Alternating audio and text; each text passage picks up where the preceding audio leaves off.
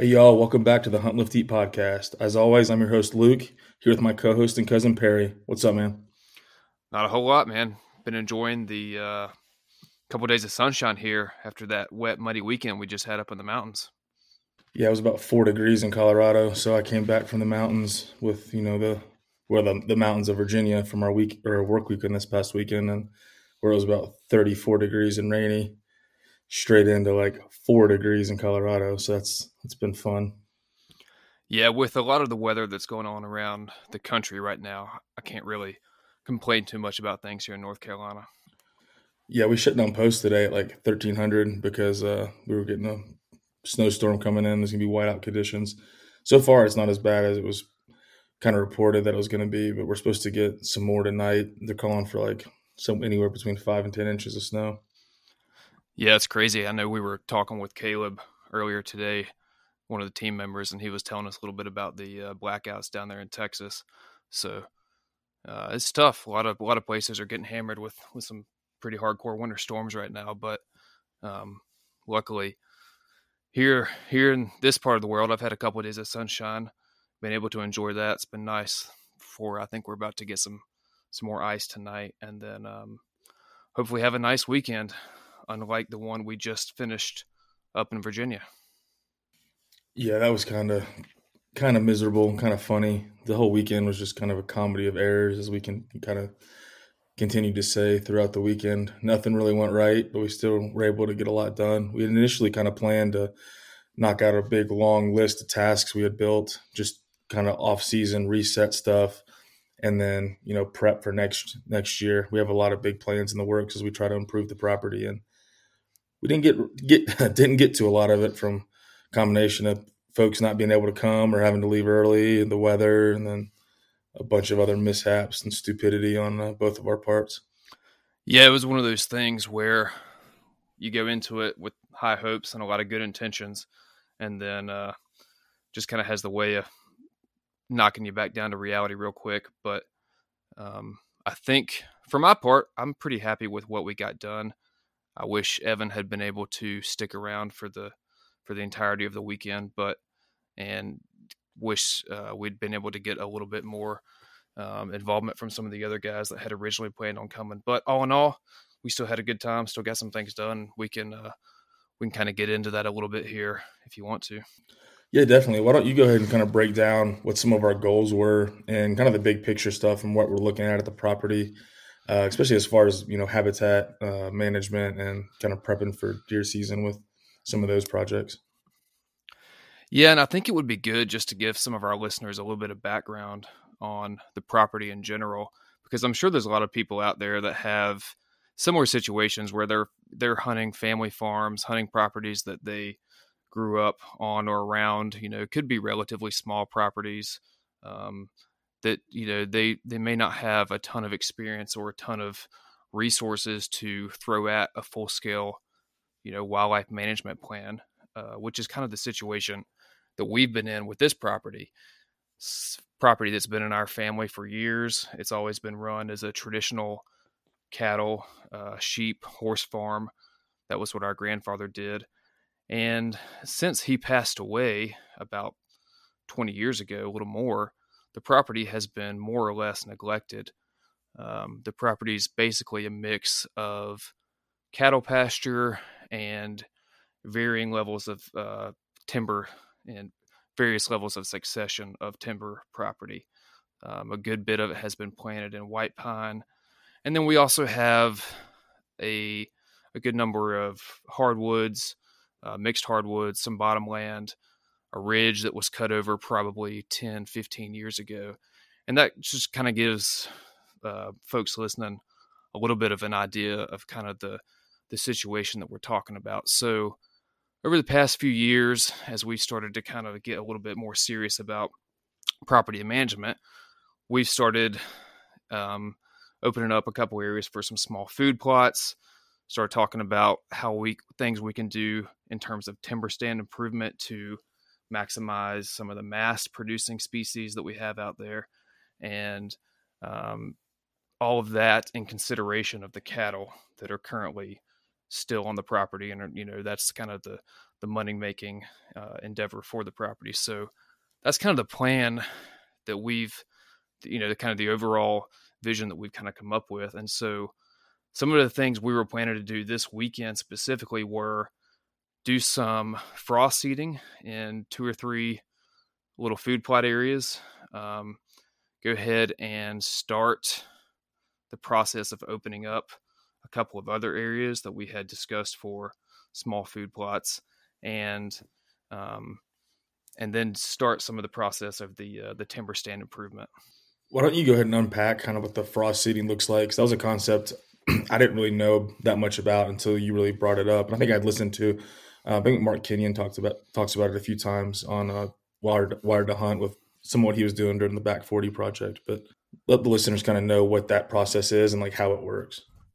Yeah, so a lot of guys, kind of the conventional idea around food plots has been, traditional tillage, seed, cultipack, and there's all sorts of, there's an entire industry that has kind of evolved around that process. Recently, the no-till movement has gained some momentum, and there's a lot of good stuff out there for that. You can use no-till drills, but the problem is those are extremely expensive. They're extremely heavy. Our tractor that we have on the property now is not really big enough to pull the type of drill that we would need, especially when you consider the mountainous topography that we have. And so what we decided to do was this frost seeding method, which is basically where you broadcast seed during late winter, early spring, and in areas that you have cold enough temperatures like we do there in the Appalachian Mountains, the freeze-thaw cycle of the soil, so as the soil freezes during the nights and during the real cold spells, it contracts, and then as it thaws, it opens back up, and you get these little small openings in the ground that actually allow the seed to work its way down into the top couple inches of the soil. And so you can just take whatever kind of seed you're interested in, whether it's, smaller seeds, larger seeds. We did a little bit of a mix this time, but it was mostly a couple different varieties of clover, and you just broadcast them, and the freeze thaw actually ends up allowing that seed to work its way into the soil. That's the basic gist of frost seeding. Yeah, that was definitely appealing to us with just the time constraints that we have. Obviously, not being able to run the drill, even if we had wanted to rent one, that's a whole day to get it set up, get it running. We're only there for 2-3 days, so definitely makes a lot of sense. I think it makes a lot of sense for guys running smaller operations. They have a piece of leased land. They don't have a lot of money to invest in, so I think that would be a good option for folks to use on their own little piece of property that they're trying to improve on. Yeah, and that was exactly my thoughts when I first started proposing to you guys the idea of frost seeding, because it's something that you can do. You don't have to have a ton of the equipment, the resources, and we'll see. This is our last year. We started that one little food plot that we did, and we kind of got a little bit of a late start with it, and we kind of got unlucky with some of the weather conditions that we had when we planted that plot. But we still had some germination. We still had some stuff come up in there, and to be honest, the deer used it. That was where I ended up getting one of my my kills this year, was in that food plot. So I'm excited to see what our germination is this spring in those areas that we frost seeded. If it works well, I definitely think it's something that we will continue to do and probably expand our efforts in going forward. Yeah, I definitely think we should. I hope it works. I'm really looking forward to seeing it. It's really cool, even though we didn't have the great yield out of the food plot that maybe we were looking for. Just to go back to that first plot, and you see everything coming up. You see the broadleaf from everything. We had the brassicas and the clovers and everything, and just seeing that, and it's still it's still there, and it's definitely rewarding when you start to make the improvements on the property, and then just seeing. I mean, I killed. It was a button buck, but the deer I killed this year with my bow on the property was out of that plot. You killed one.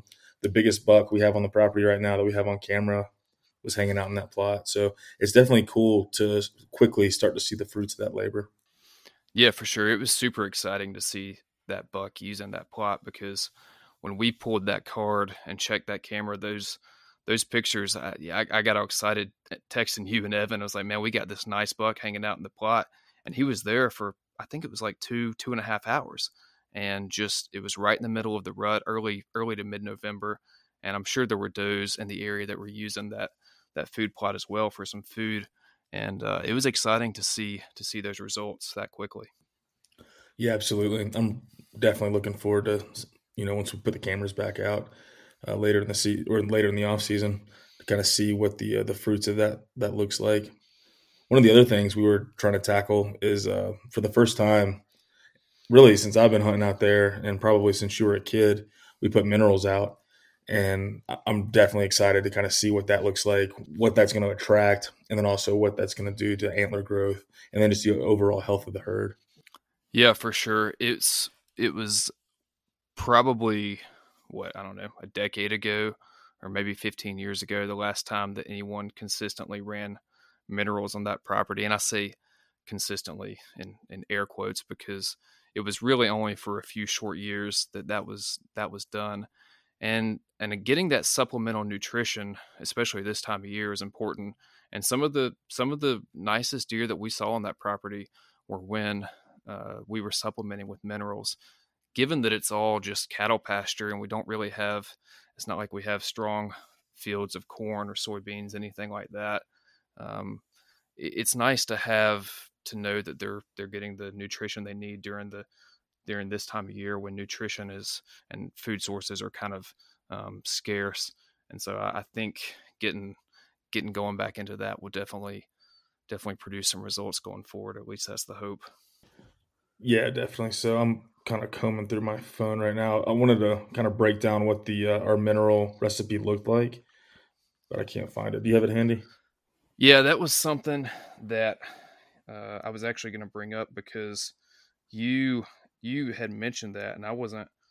I was just planning on buying one of the um, the pre-packaged mineral from some of the some of the different companies that do it.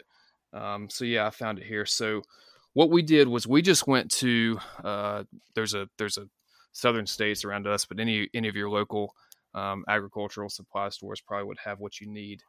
And we did 100 pounds of red trace mineral, 50 pounds of loose salt, and 50 pounds of dicalcium phosphate. So that's 2 to 1 to 1 for red trace, loose salt, and dicalcium phosphate. And you just mix it all up in that ratio, however much you want to buy at one time. It's pretty cheap to buy it in bulk that way.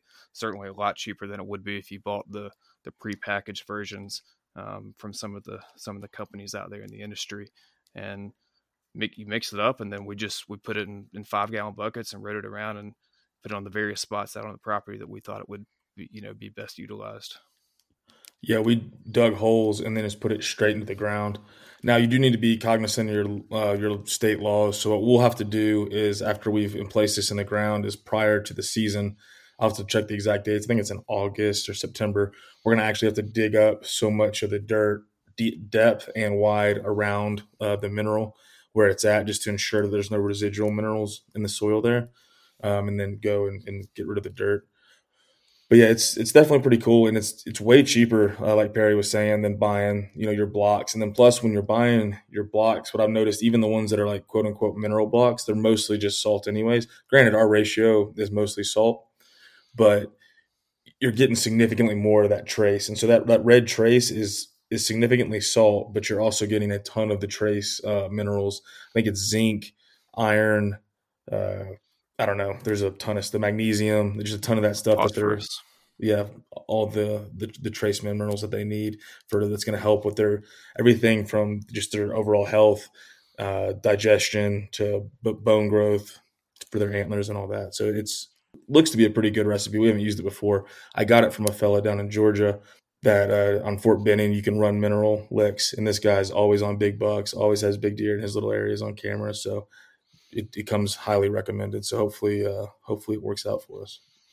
Yeah, and this is a good time of year to do it as well. And I'm hopeful that we'll see the results of that, because not only is it is food scarce, and some of the nutrition that they need, coming out of the rut and into the coldest months of the year, hard to come by, but also the does that are, that, got pregnant during the rut and they're now carrying, and, the embryos. It's highly critical for the health of those new fawns that are going to be born in the spring to have their mothers have good reserves throughout the winter and have the nutrition that they need. And for the buck fawns that are going to be born and continue hopefully to develop into nice mature deer down the road, that even that first few months while they're still in the uterus of the doe is actually critical for them to get the nutrition they need. So that's another good reason for people out there that might be thinking about putting minerals. Go ahead and do it now. It's a good time to start.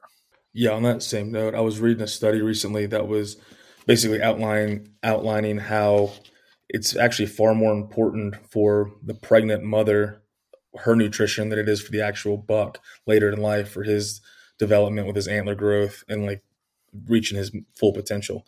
And so the nutrition of that pregnant mother is going to matter far more than the nutrition of the deer later in life, which I thought was really fascinating.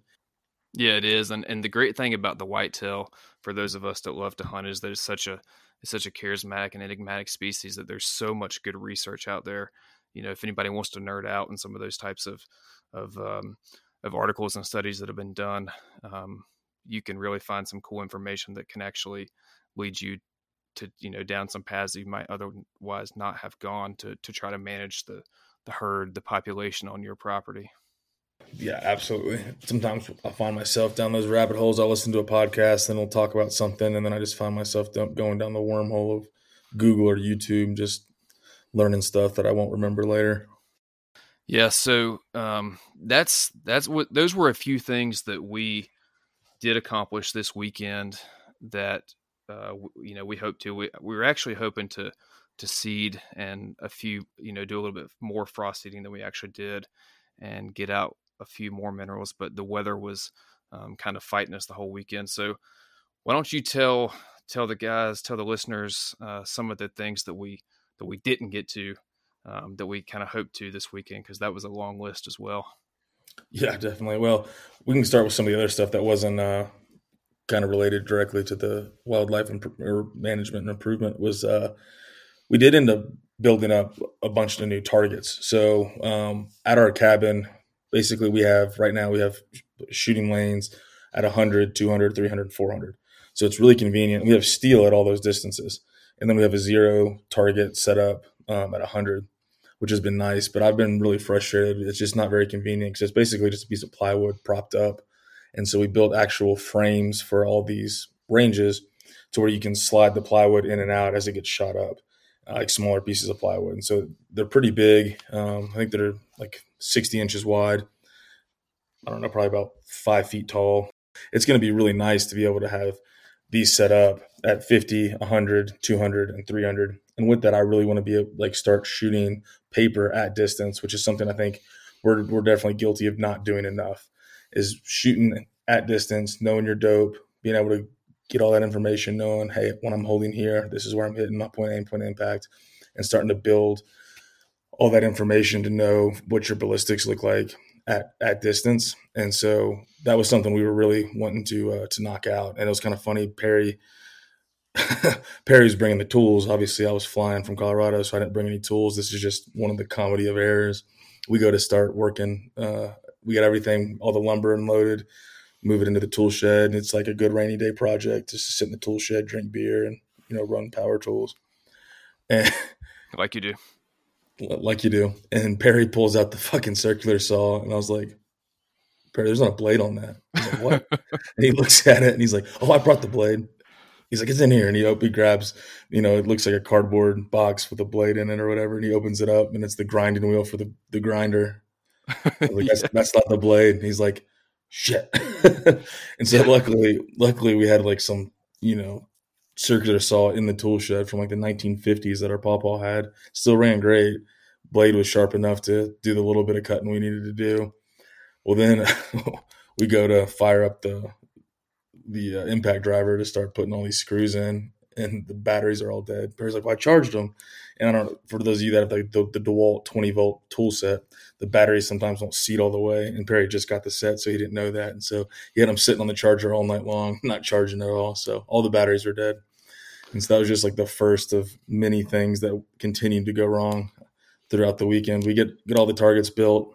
I get them loaded up on the tractor. Perry's frost seeding, and I go to drive up the bank to go put them where one of the targets are. Some of you guys might have seen the pictures, and I almost flipped the almost flipped the tractor. I rolled it up on 3 wheels. The only thing that kept me from flipping was the target stands on the front forks, like wedged into the ground, kind of kept me upright enough.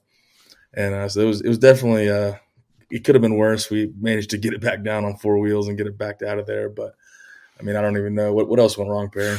Yeah, that the tractor was a little hairy.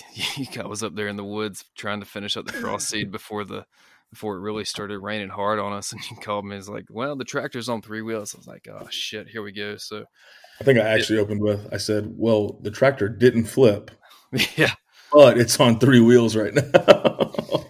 it is so tough when the ground is that wet and has been that super saturated to put any sort of weight on the front of a tractor and try to take it up something steep like that. Man, that we got very fortunate that it wasn't worse than it was.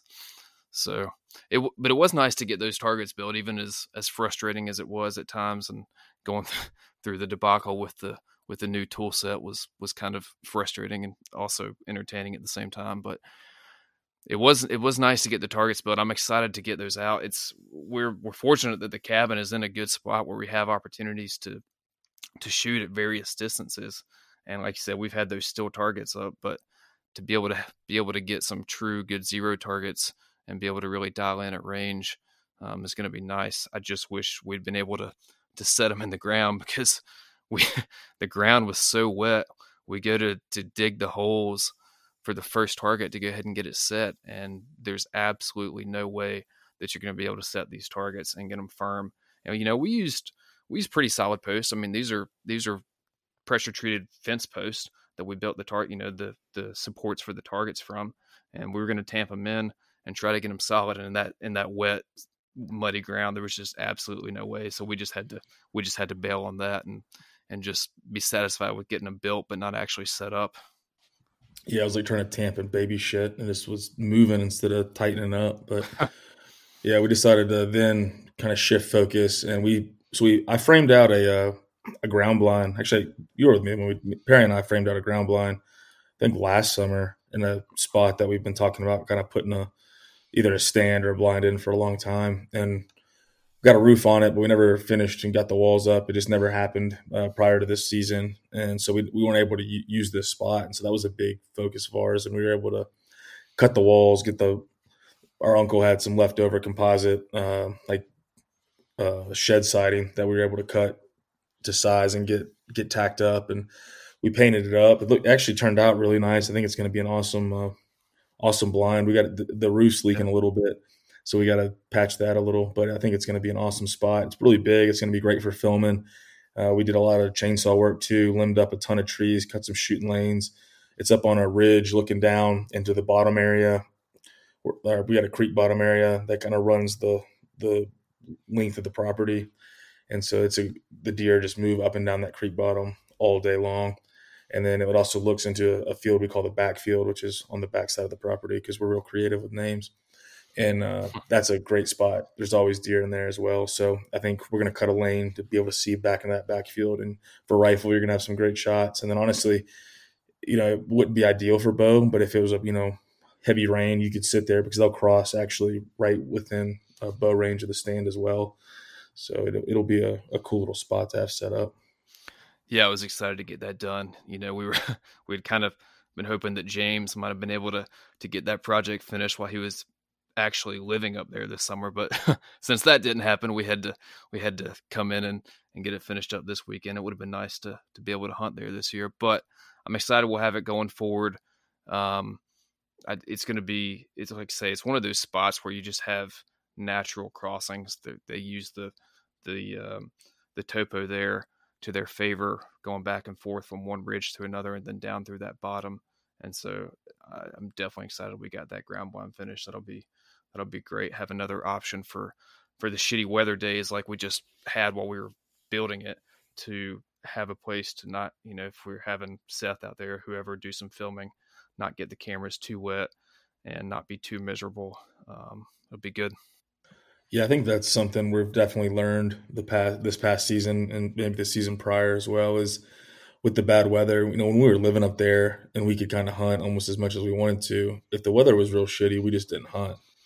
But now that I'm traveling, that's not really an option. Like if I'm flying across the country to do a weekend of bow hunting with all of our crew for deer camp, I'm not going to just not hunt.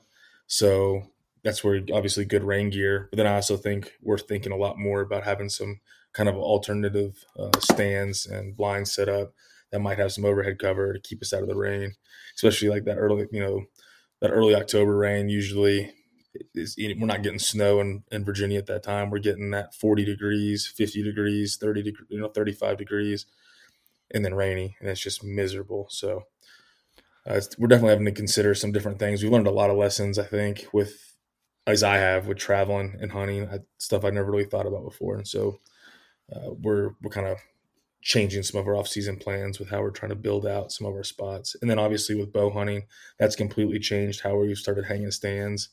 That was the first year I bow hunted out of that farm. I was just sitting in a lot of our old rifle stands, and I would be like 60 yards from a doe, and it's like, fuck, like this is awesome. I'm seeing a ton of deer, all the spots I usually see deer, but yeah, it's an easy shot with the rifle. Yeah, chip shots, but with my bow, I'm not going to high angle that, especially with my skill level at this point. So 40 and in for me, and so I'm like, well, we got to kind of rethink this. And we hung a couple stands. Nobody killed anything out of them.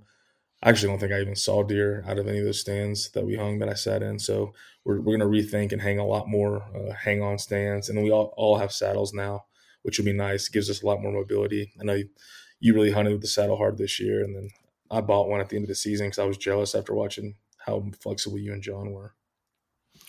Yeah, I tell you what, it was really, and we can talk about that more if you want to, but it was something that I really enjoyed this year, using that saddle for the first time on a property that I've hunted literally my entire life, but having the option with the saddle to go beyond all of our traditional stand sites, blind sites, and places that we normally sit. And I think literally every saddle sit that I had this year was a different tree, and it was obviously a tree that I'd never sat in before. I'm familiar with the entire property, but hunting, it can make a big difference. 50, 75 yards away from where you're used to, you go down on the side of the ridge, you go up, a little higher, a little lower than you've ever, sat before, because that's not where your stand was.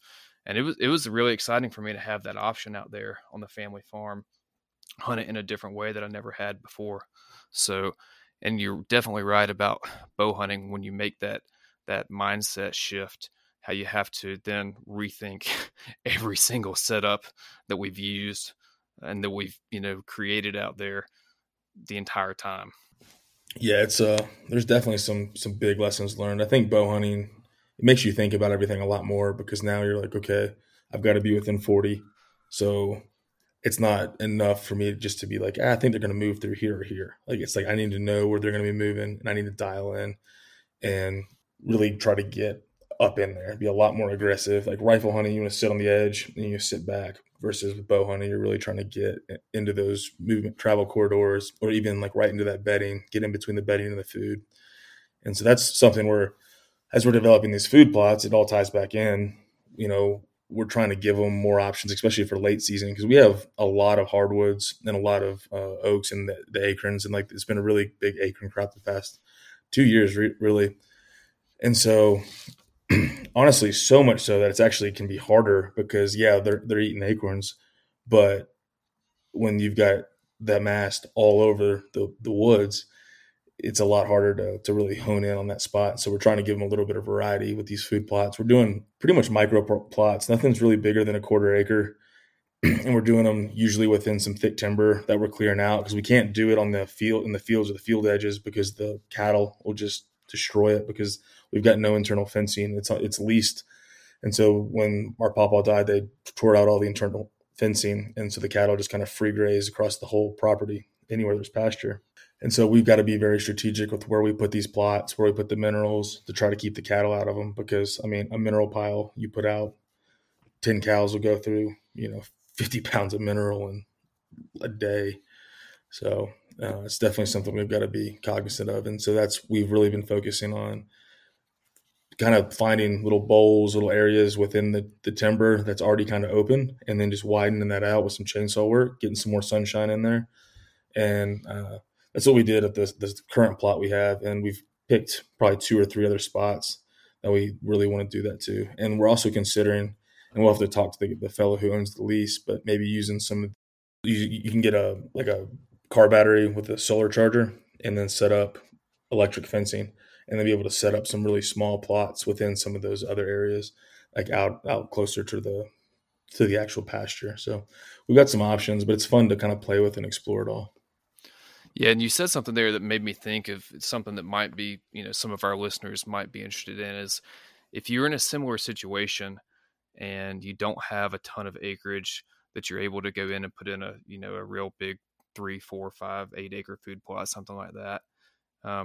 One of the ways that we've kind of chosen where we're doing these little micro plots, as you said, that are kind of back up in the woods, is all of this property that's in timber now was harvested at some point along the line. The most recent timber harvest was 10, 15 years ago, but all the stuff where there's planted pines now, that those pines were probably planted 30 or 35 years ago, that was all harvested prior to those pines being set out. And so what you can do is take a lot of those old logging yards that are typically half an acre up in the woods somewhere, kind of, typically the loggers like to set up their yard in somewhere that's kind of flat, relatively easy to get the trucks in, set their equipment up. And if you keep those areas cleaned out and you keep the skidder trails and so forth maintained that come to those yards, and you let them get a little bit of sunlight, those can actually turn into decent little food plots. And that's been our strategy for how we've chosen the locations of our little micro plots up in the timber. And I just thought that might be something worthwhile for anybody who's thinking about how to select or how to get started on a little small scale food plot. Especially something that's not traditional agriculture, or they don't have the traditional large scale equipment to do so. Yeah, I think that's definitely useful. It's been fun because you obviously have the wildlife, background with college and the formal education. I don't, and so this is kind of a learning experience for me. I get to kind of piggyback off what you're doing and what you know, and then do my own research. And so it's a lot of fun. I'm definitely interested in like the forestry side of it, along with the wildlife management, and like tying it all together, because it's all like intimately related and it all feeds off each other. And so the more you know about one, the more it helps the other. Perry we'll go through the woods, and Perry will be like, he'll hold up a leaf and be like, "What's this?" And he'll just give me a quiz, and I got to try to. Usually, I'm pretty good now. I can say like that's an oak, but he'll be like, "What kind of oak?" And then I don't know. He wants me to do, yeah. Little dendrology 101 for you. Yeah, I took one forestry class in college, and I think I got a C plus. So I know just enough to be dangerous. Yeah, and that was one of the things we were hoping to get to this weekend that we really didn't. Was there was one area that we were going to try to set up a new kind of little micro plot up in the woods, and then you and I have kind of bounced around all these different ideas for some timber stand improvement in terms of actually improving some of the cover and the bedding for the deer on our property, because a lot of the timber has gotten to an age class and an age structure now where it's relatively mature. It's at least maturing stands. And as anyone knows, as the trees get older, get a higher and more enclosed canopy, you start shading out that understory, and you start minimizing the cover and also the forage on some of the native browse in those understory and midstory layers in those early successional timber stands. And so now that a lot of the timber on our property has kind of reached that point, we've talked about some of the things you can do, hinge cutting to kind of improve the bedding, improve some of the regeneration. And that was something we were hoping to get started on this weekend. I still want to do that. We didn't get around to it with the complications that we ran into with some of the other projects. But there's a lot of good resources out there for folks that are interested in timber stand improvement, and I'm hoping that on our family farm there we can, something that we can definitely get into a little bit more, and hopefully provide some content and show some of our listeners what we're doing. Just, hopefully some things that are going to work for us. Yeah, we had big plans about filming this whole weekend. Seth actually had to work his big boy job and wasn't able to come, which is probably for the best because it would have been really hard to film in the rainy, soggy conditions we had. Plus, it would have been entertaining, I guess. It would have been like a fucking blooper reel, but it was not super educational from what we ended up getting done. It was just a lot of carpentry work, to be honest. But going forward, I definitely, and I know Perry is on the same boat, we definitely want to start recording and, setting up some YouTube episodes with what we're doing and, kind of showing like our thought process and then following up and seeing how it actually does. And like, if what we do doesn't make any sense, that it doesn't work, like we'll tell you guys, like, hey, maybe don't try this. It didn't work for us. And then if it does work, kind of, record that and show the results of the labor as it goes. So it'll be pretty cool. Really, it's a time thing, and then trying to get Perry technologically, up to speed. He doesn't know how to use this fucking camera on his phone, much less run an actual professional video camera. So no, that's not my forte. I'll stick to walking in the woods and identifying oak leaves. We've all got our roles in the company, I guess. Yeah, for sure. Yeah, that was so. I don't know why, but that just made me think of Evan. So Evan obviously we talked about it. He was supposed to come up here as well, or come up to the farm as well. And he did. Showed up. He was there for about, I don't know, 4 hours, 8 hours, yeah, something like that. And luckily he didn't stay up with us. His girlfriend came up with him. So they went back to the farmhouse there on the property, and we stayed at the hunting cabin. We stayed up having a few drinks, trying to make up for us, dry January. And it's a good thing Evan quit because he got a recall and he had to head back to Fort Bragg quick, fast, and in a hurry. So he busted in there like the damn redcoats were coming and grabbed his shit and jumped in the truck and beat feet. So luckily we're pretty close there to Bragg. It wasn't too far of a drive for him, but it was just kind of shitty that it ended the weekend early. It was a training thing, but it was all right. Yeah, that's life in the Army, I guess, for you guys. Yeah, luckily I'm not on a recall because I'm in the 4th Infantry Division. I don't do anything cool these days, but for some guys, it's definitely life. I was on pass, so there's no risk in me getting called back. Yeah, it was a bummer. Evan had to leave. It's definitely, even just one extra set of hands, you can get a lot more accomplished. But that's the nature of the beast and his line of work. But we did have James with us the entire weekend, which was really good. I was glad he came down, and it was fun to have the time with him, and hopefully we we showed him a couple of things and showed him a couple of things not to do. You gave him a good tutorial on how not to drive a tractor, so I was glad that James was able to make it, even though Evan had to bug out early. Yeah, it was awesome. James is in the Corps Cadets at Virginia Tech right now. He's my little brother, and there's about an 8-year gap between us. So it was really cool that he was able to make it back down to the farm and spend the weekend with us. He's honestly a big help. And he's obviously the baby of the group, so he gets shit on a lot. We mess with him, tell him he's prospecting, he's working on getting his patch, but he was a huge help and is definitely an asset out there. When we just got to get him to bust his ass when we're not around. Yeah. With him being up, we were hoping he was going to get that ground blind done this summer, but that's all right. We got it done. Got to put a chainsaw in his hands. Gave him a little chainsaw tutorial, which is always good tool to know how to use if you're trying to do some property management stuff. So yeah, I was glad he made it. Yeah, for sure. He put in some work, no doubt. But yeah, man, that's so with that, we were supposed to have Evan there. Honestly, we were supposed to have a few other guys as well, and then Seth. And we were gonna, with the weather and everything, they couldn't come. And I was like, all right, whatever. And then I was like, oh, Perry, fuck it, we'll knock out a bunch of podcasts. We can do like 3 podcasts, get them all banked up. We'll sit there in the tool shed. It's always more fun to do them together with a beer in your hand than to do them remote. And so we get it all set up. And I'm going through my backpack. and I bought a new MacBook back in December, just because for the business I needed something better than my like 10-year-old Asus I was using. And the new MacBooks, because Apple's a pain in the ass, don't have the typical drive. Like they don't have the USB drive. They've got whatever the newest one is, like the C or the 3 or whatever the fuck.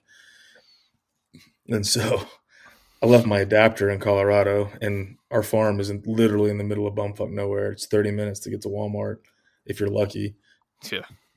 And so at that point, it was just like, you got to be kidding me. So we couldn't even do podcasts.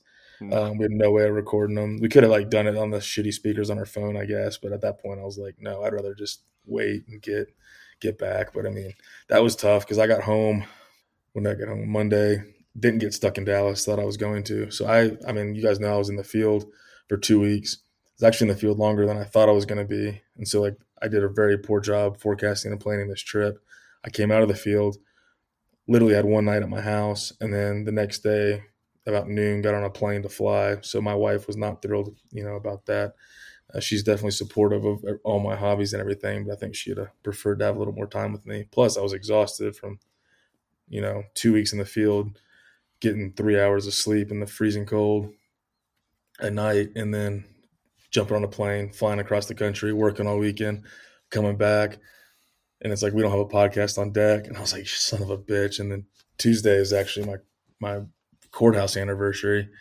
And so, surprise for all my family that didn't know I got married in a courthouse before the wedding. I don't know if that was now. public. You know now. I don't know if that was public knowledge for everybody, but about half the family probably knew at this point. Public now, buddy. And so yeah, I was like, I told Perry yesterday, I was like, yeah, probably can't do it, man. And then today I was like, man, if we had anything lined up, I would not do it because I'm still exhausted. So it's been bang, bang, bang. I'm looking forward to this weekend, being able to just relax a little bit. Maybe Sunday afternoon, we can do some leisurely podcasts and get a couple banked up so I can edit them slowly. I'm going to stay up all night tonight editing this one. Yeah, that was a little bit of a bummer because we the weekend got started out so rough, and we were fighting the weather the whole time, looking at the forecast going, man, this is just going to be so shitty. But at least we can sit in the cabin or sit in the tool shed, drink a couple beers and knock out some podcasts. And we get James up there frying up that venison steak for lunch. And we're like, cool, we're going to sit here and knock out a podcast while he cooks lunch, and to forget the damn adapter that we needed. It was just like, my God, how can this weekend go any more wrong? But that's all right. We still managed to have a good time like we always do, and hopefully the listeners will understand. I think they probably will. Yeah, I'd guess so. I mean, it's just for my job, I'm supposed to be a planner. That's literally what my job is right now. And it just shows how planning matters. And I didn't plan at all coming straight out of the field. Like I was literally packing my bag to go to get on my flight like 45 minutes before my flight at the house. Luckily, I live 6 minutes from the airport in Colorado Springs. And then you can get through the Colorado Springs airport in 5 minutes with TSA pre-check. So it's pretty quick. But like, yeah, it was bad. I was actually worried about missing my flight. So just goes to tell everybody, like, make a list, lay out all your shit, pack ahead of time, don't rush. You're gonna forget stuff, and we forgot a lot of shit. Perry forgot a blade for the fucking saw. Yep. And then I forgot like the one piece of equipment. I had 2 sets of headphones, the splitter, all the microphones, laptop, obviously, just one little adapter. So I'm gonna buy like 6 of those adapters and just have a bunch. I'm probably gonna leave one at the cabin. Yeah, it's not a bad idea. Yeah, they're like $20. It'd probably be well worth the investment. Yeah, for sure. No, you're right. It goes to show that, life is always going to be chaotic. There's always going to be things that you can't anticipate, but anytime you can eliminate some of the potential for those things to go wrong with a little bit of planning, check your gear, check your shit, make sure you got the saw blade, make sure you got the the freaking equipment you need to do the podcast in order to actually broadcast this shit and tell people about our goings on. It's lessons learned, man. Lessons learned. Yeah, constantly learning those hard lessons. But I mean, luckily, like nothing crazy happened. We didn't actually roll the tractor. And what I think was cool was that I think we both maintained a and James as well. We all just maintained a pretty good attitude throughout the entire situation. Just really funny sense of humor. Is because I mean I'm forgetting there was a laundry list of more stuff that went wrong. Like literally, it was like every hour we'd be like, "Are you kidding me?" Like Yeah. just something. So it was just one of those things where we were just like, ah, well, on to the next thing. Like we'll just do what we can do. All we can control is what we control.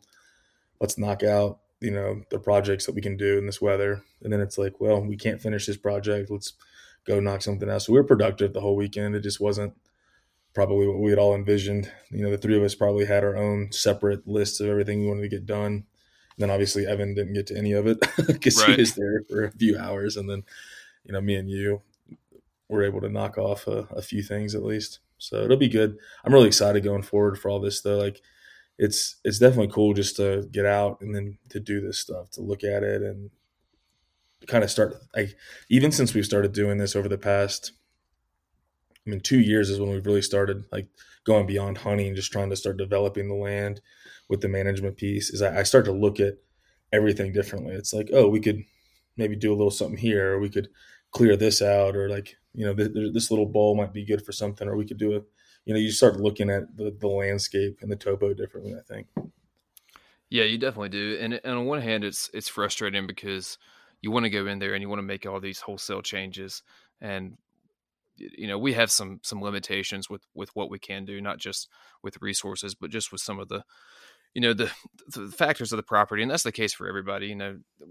Everyone, regardless. I mean, I guess there are probably people out there that can go and manage their property however they want to, and that's great.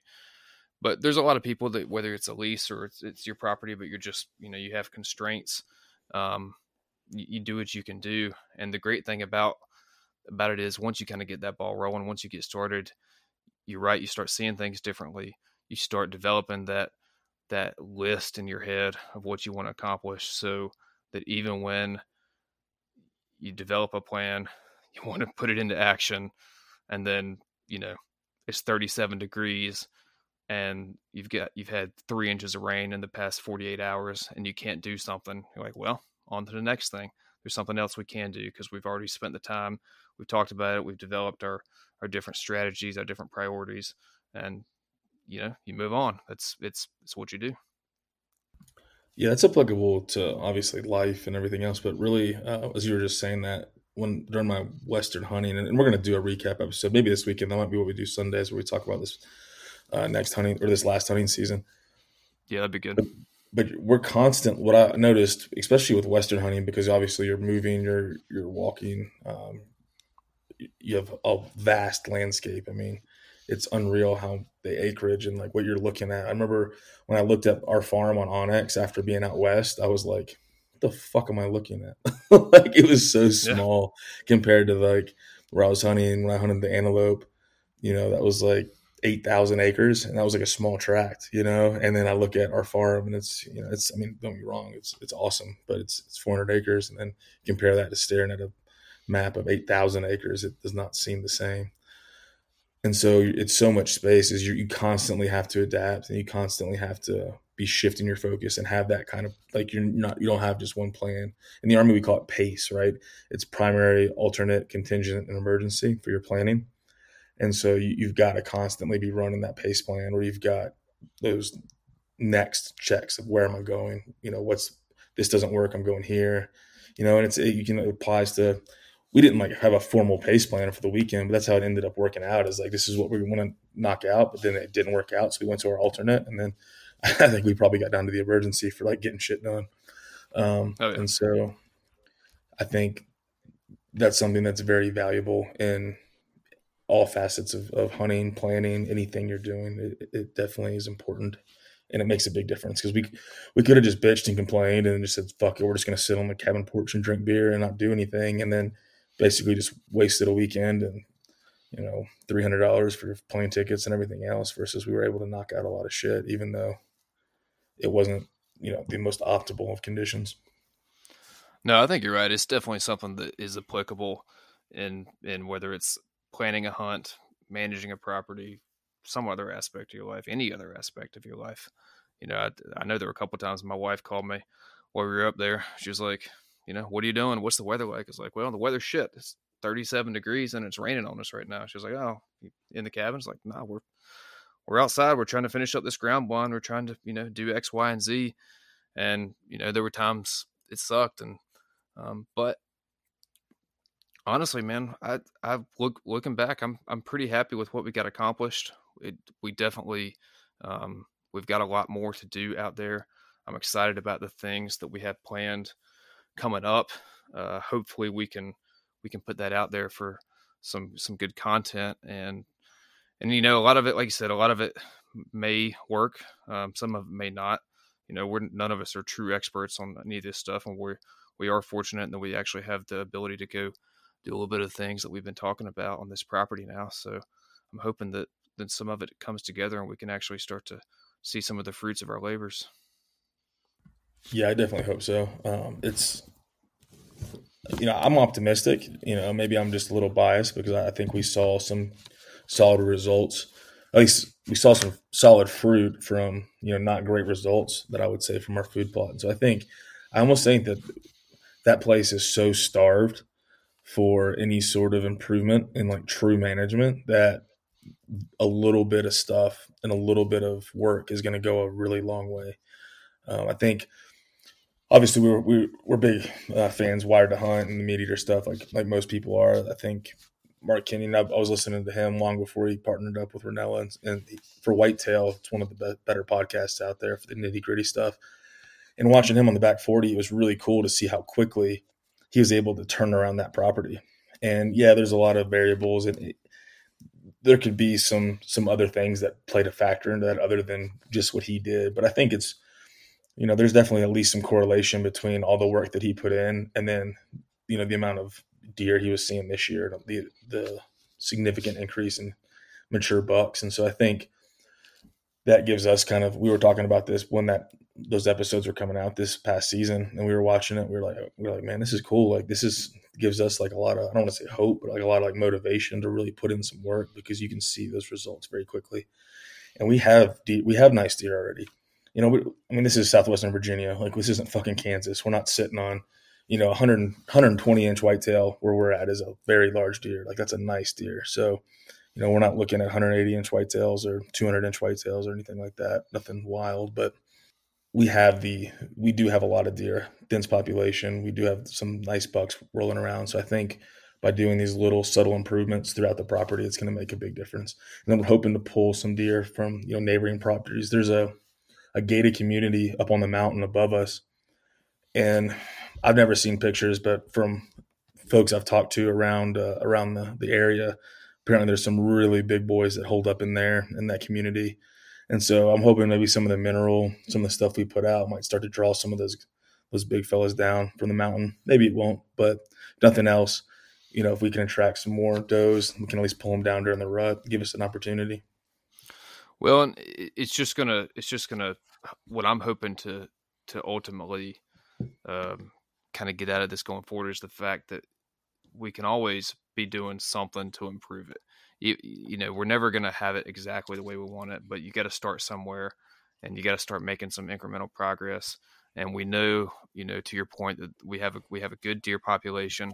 We've got healthy numbers. We've got plenty of bucks on the property. I think we saw between the trail cameras and just in-person sightings, probably as many, if not more, bucks this year than we've ever seen out there.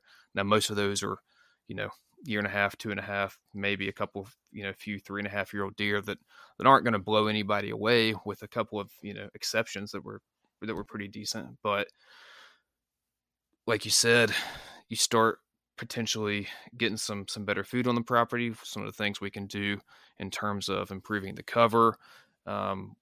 We've got plenty of water. We've got plenty of diversity in terms of the habitat structure, with the bottomland, the pasture, the hardwoods, etc. And so you start coming up with that list. You start putting it into action, and every year there's always going to be something that you can do to make it a little bit better. And I think that's going to be pretty much the case for most guys and most properties out there. that aren't these, grandiose managed ranches or something like that, where time and resources are not an issue. But and that's basically what our goal is, and we're gonna share that with y'all as we either fail or succeed. Yeah, for sure.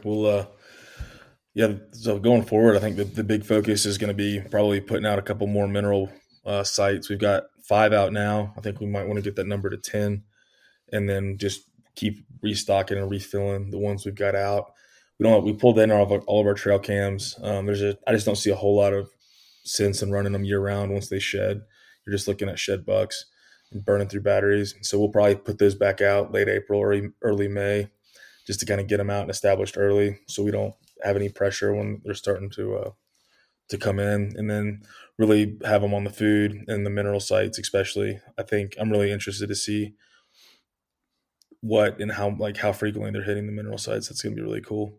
And then we're probably going to expand into, so we seeded what, two plots, and then clover in the third spot, or did you put some of the food plot seed there as well? Yeah, I put 3 spots, clover in all 3, and then some of that food plot mix in 2 of the 3, I think. Yeah, I think it was 2 of the 3. Yeah. Yeah. And so basically what we've decided is any of the spots that the cattle can access, if we think it's still a good spot, is instead of putting food plot mix that where any sort of the blends are just going to get really hammered, is just really trying to seed clover, because I think our soils, and Perry can speak to this more intelligently than I can, but it's pretty nitrogen depleted, and I know clover is really good for putting nitrogen back in the soil. Plus, it's a perennial, and the deer love it. And so, being a perennial, it means it comes back every year. So if we can get the clover to establish and take, then we don't have to continue to seed year in and year out like we will the plots. And so right now we've got some kind of a mix of some native grasses with some invasives, and then a lot of freaking broom straw, which is just not good for anything. And so we're trying to kind of fix the composition of what our grasses look like.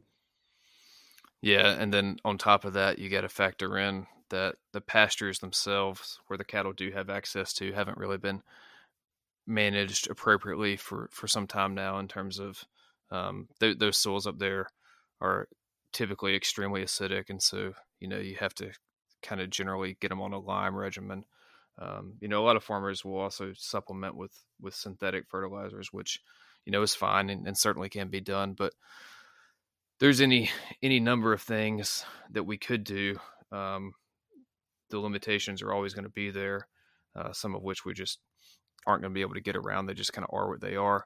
But coming in with a little lime, coming in with some of that clover, going to fix the nitrogen, and then going forward, start to incorporate other species as well, and other types of grasses and forbs. And something I want to do also is really encourage some of the native forbs to come in, and that's something that I've kind of been thinking about various strategies for how we can do that, because that is something that's going to provide the deer, and not just the deer, but turkeys, squirrels, all the different birds, etc. Maximum benefit is encourage some of the native species to get a foothold back. So that's something that's on my list as well. Yeah, and we've talked about how we need to do a better job of really tackling a lot of the invasive, woody stem stuff with the multifloral rose, the autumn olives, the barberry. I mean, it's all over the place on our farm, and so we just need to really focus on killing it, getting it going, and then trying to reestablish native native species in its place to then fill that void. Because if nothing's there, as you well know, Perry, it's something's always going to fill it. Oh yeah. And what ends up happening is you get these invasive species that just take like wildfire, and then once they just get out of control, it's so hard to keep them in check. And then, I mean, last year I cleared, I don't know, a significant portion of the trails on the farm, cut back all the autumn olive, but we didn't kill it. We didn't hit it. Like, they have like this poison paint stuff. I don't know, when you paint the stumps, and we didn't use that. We just kind of cut it all back, and I thought, it'll be all right. Before the season, it was grown back even thicker. It was wild. I mean, month and a half. It grows so fast. It's unbelievable. Yeah, and it's got those berries that come out in the summer and the fall that the birds just absolutely tear up, and so you get the birds eating all those berries, flying all over the place, shitting them out, and then that stuff just spreads like absolute wildfire. And it's the same with a couple of the other species out there. And invasive species management is a real problem for a lot of people. There's all sorts of ways you can manage it chemically. There's all sorts of good pesticides out there, or herbicides, excuse me, that you can use on various species, but some of those have drawbacks as well. So that's a real problem. It's something that I certainly want to address on this property, but it is not going to be a quick fix. It's going to be something that takes years of fighting because, like you said, they've absolutely taken over the world out there. So Yeah, well, we definitely have a long list of stuff we can still have to get after, but we're coming up on an hour now, so we can go ahead and wrap this one up. But definitely appreciate everybody as always. You guys tagging along, listening to as we say, two dumb hillbillies sitting here rambling about things we care about, and we're just glad and flattered that you guys are care to listen and kind of tag along. I think this weekend we'll do probably a recap podcast, and then we'll do that Q&A podcast. If you guys didn't see, I did post a thing on Instagram for you guys to submit questions. If any of you guys have any questions that you want us to tackle in the Q&A podcast, just go ahead and shoot them to me in a DM, or just look for another post on the Hunt Lift Eat page for the story. But definitely let us know what any questions you guys have, because we'll do a whole podcast where we're just going to go through and answer listener questions. But as always, thank you guys so much. I'm stumbling through my words, man. I'm tired. Yeah, thank you guys so much. yeah, Give us a follow at Hunt Lift Eat Official. If you guys are listening to this on Apple, drop us a rating and leave us a review. We'd really appreciate it. And definitely be sure to subscribe to this podcast.